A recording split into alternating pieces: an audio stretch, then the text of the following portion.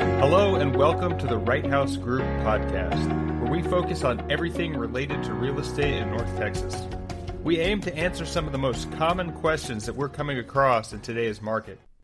Today we're going to be discussing buying a home remotely and what that process looks like. Eric, could you maybe walk us through what the process looks like for you? And do you have any clients right now that are relocating to the Metroplex? Yeah, I've had a few buyers that have come in from out of state and have tried to lock down some properties, through a video call or FaceTime or send them videos or whatever it might be. It's just it's about it's easy on these. It's easy to be a salesperson on a video, and you can make a bad house look great. And when you're marketing a home, we really try to make homes look awesome and all that, which is great, right?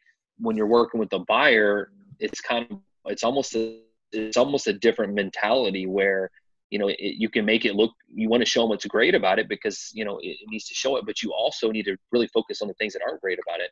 And, showing them, standing on the front porch and showing them what it looks like looking at the neighbors and standing in the back and showing them what it's like driving up and in and out of their house. What's that like?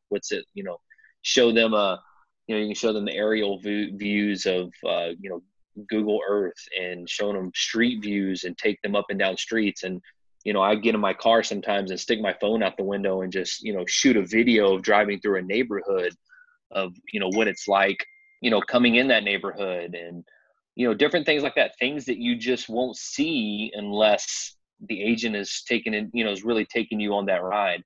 And so I've been able to do that. And I've actually locked down some properties and put properties under contract with people never seeing them in person. As someone that's gone through that process before, do you think there's any value in renting in an area before you buy in it if you're not familiar with the neighborhood yet? Yeah, I think it varies on each client on what your goals are. But, I think if your agent is doing the homework right and providing all the right data, the right stats, and really showing you the comps and what things are going for, if you're the buyer that has bought a house before, maybe for the first time buyer, maybe they're a little more skeptical of really jumping into something. But if your agent's really doing their job, they can show you that, even buying that house is still a great purchase and it's not a bad thing. So I think it's all about making sure your agent is showing you the information on the buy side and the rent side. So letting them make the final decision. So I did a lot of what Eric's talking about with some of those, taking my phone and doing a tour of the house, doing a tour of the yard, looking at the neighborhood, all of that we can do. I would say that there was a lot more legwork on my end because, the clients that were able to come into town were only able to come in one day. And so we had to, start with 20 plus houses and get down to maybe 9 or 10 to look at one day. So I'd pick them up from the airport, we'd go look at houses, and then they'd go back to their home. At the end of that day, they would have, decide which one they wanted. I will say that I think it depends too on the person or the client. I had one that said, we're going to buy.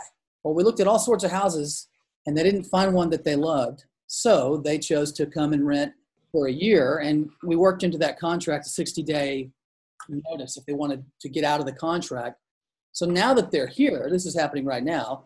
They've been here for a few months. They've gotten their feet wet in town. They know that the neighborhood's better than they did before.